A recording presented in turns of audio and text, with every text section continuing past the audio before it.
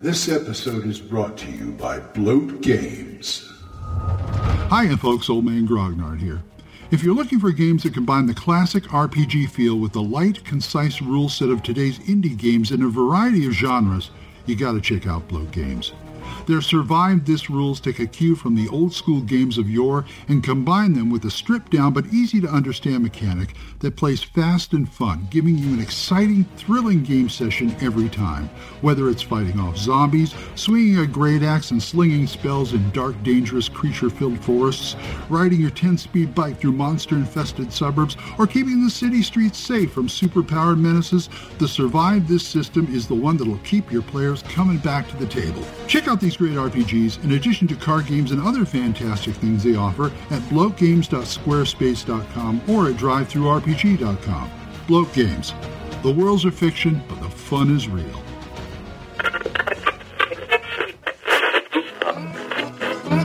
Abandon all hope, listeners. You're listening to Radio Grognard, the OSR podcast about stuff, with your host, Glenn Hallstrom. Hiya folks, Old Man Grognard here. Hope you're all doing well. Wonderful day. And all that good stuff. Well. Today we've got some table talk. And we're going to do that as soon as I play this voicemail from Kevin at the Red Caps podcast. He wanted to talk about the show I did recently about PCs under the weather or sick or something like that. Go ahead, Kevin. Hey, Glenn, it's Kevin calling from the Red Caps podcast. I was just listening to your I've Been Sick episode, and I was thinking that that same principle could be flipped towards the monsters as well. Give the DM the ability to throw a monster that's maybe way too high of level for these characters and give them that heroic moment by having that monster be previously battle wounded. Maybe he was just coming from a fight against other adventurers or from a natural, predator of his own. Or, maybe the monster was sick or something along those lines. I think it gives the DM the opportunity to put a nerfed version of the big bad in front of them without it feeling like it's cheating. Anyhow, really enjoyed the episode. Keep up the great work. Talk to you again soon. Thank you, Kevin. Appreciate it.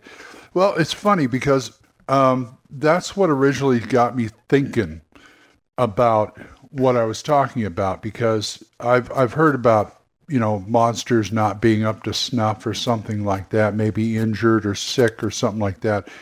And then I decided, let's flip it around. What if the PCs are sick and such? And that's how I got that idea. But you're right. And in fact, that's an excellent way for player characters, to kind of get a taste of what's out there and what's dangerous. If you have them fight, say, a young red dragon or even an adolescent a pubescent red dragon that's under the weather or they hurt themselves or something like that, where they're not up to 100%, they can kind of gauge what's out there. And it's even a red dragon that's like debilitated, something like that, is still a red dragon and is still dangerous, but it's not going to kill the whole party outright. So yeah, that's a good thing. I like to do that for little taster things where characters, first level characters are going, we can't handle that. And I said, well, just try. Okay, just try. And then they find out they can handle it.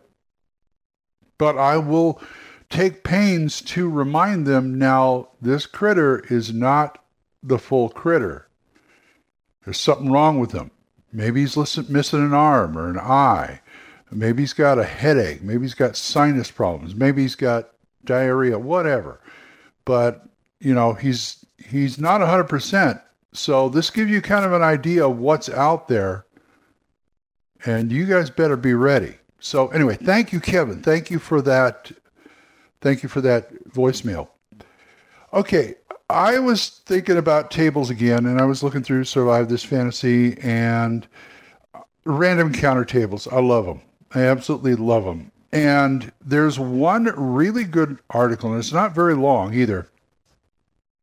If you go back to 1E AD&D and get yourself a copy of the Monster Manual 2, in the back, it has a revised monster random encounter tables from the main book.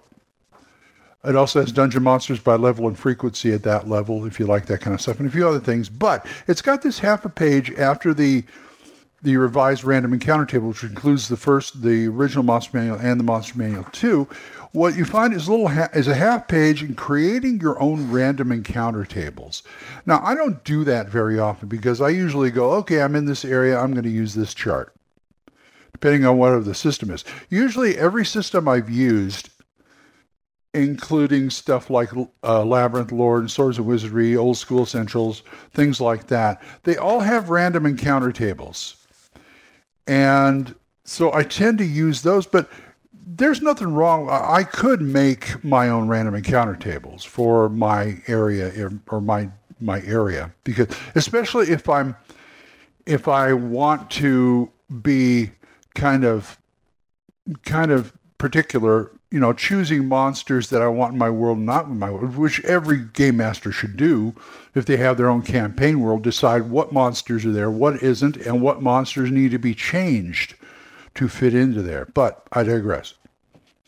But like I said, there's like a half a page here creating your own random encounter tables. And I'm looking at it. It's based on an 8-sided die and a 12-sided die. And what you do, it says here, gives you a range from 2 to 20 with a large flat spot of equal probability in 9 to 13 range. So what you do is you roll a D8 and a D12 and add them together, and that's how you get the range. And it even's got a template there showing you what the die rolls are mean. And it starts like die roll 2 and 3, very rare, 4 very rare or rare, 5 and 6 rare, 7 or 8 uncommon. Then from 9 to 13, it's common. And then it goes back to 14 and 15 uncommon, 16, 17 rare, 18 very rare or rare, and 19 and 20 very rare. So it gives you an idea of, and you can customize this to the way you want to do it. If you want some monster to show up more than others, then you stick in the 9 to 13 range. This creates basically a bell curve because 1E AD&D Gary loved bell curves for some reason, but I guess it works. And it gives you an example for an elven forest and a spider woods. So in, like, say, the elven forest, 2 and 3, you're going to get a fairy dragon and an elfin cat. Very rare. Number 4, you're going to get a brownie. Number 5, you get 5 and 6, you get a Grugarch elf and a Koshi. And then 7 and 8 is a leprechaun or a wood elf. And then 9 to 13, you've got, black bear, falcons, or stag, raven, normal raven, wild boar. Okay, that makes sense. Uncommon, 14 and 15, owl and gnolls.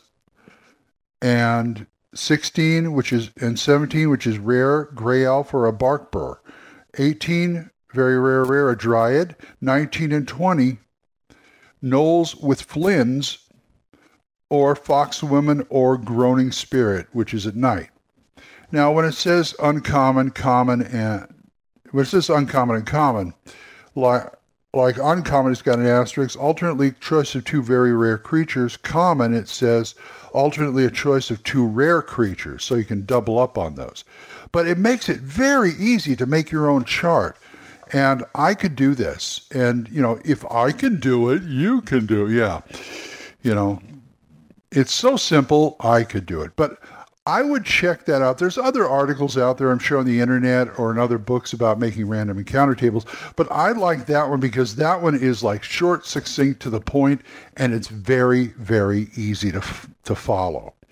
So check out the Monster Manual 2 by Gary. And it's just got it. Aside from some nice new monsters, it's got a wealth of information in there about random encounter, especially the revised random encounter tables, which I'm going to appropriate and put in my OneNote. Anyway, I got to go start my day.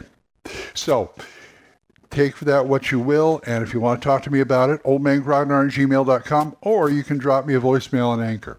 We're monetized, so as little as 99 cents a month you too can help support this program, and I would thank you.